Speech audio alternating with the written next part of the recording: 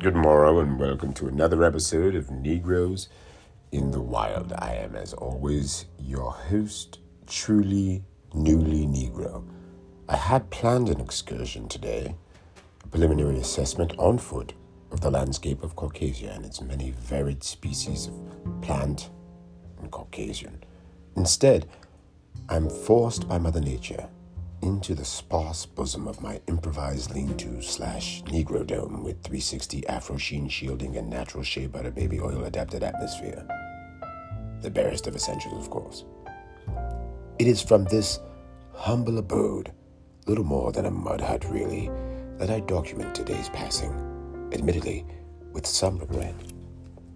The rain, while needed, has come at a most inopportune time with regard to my research work. Moreover, the rain has also allowed opportunity to observe the wild Caucasians' adaptation to this repetitive natural phenomenon. Thus far, their behavior appears largely unchanged.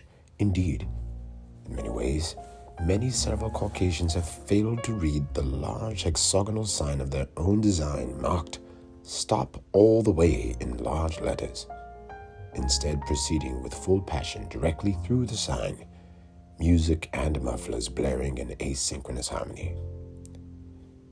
It is beginning to occur to me how foolish I was to attempt this endeavor alone.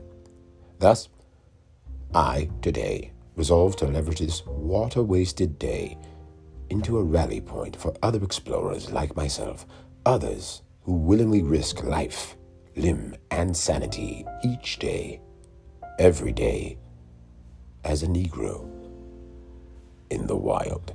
Join us next time as we explore the intricacies of life and the delicate balance we must strike.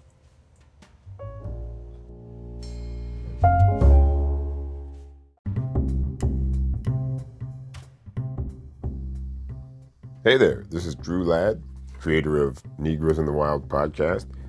If you'd like to support this podcast or other work that I do, please follow me on patreon.com/Drew Writes Stuff. Again, patreon.com/Drew Writes Stuff. Thanks a lot for your support.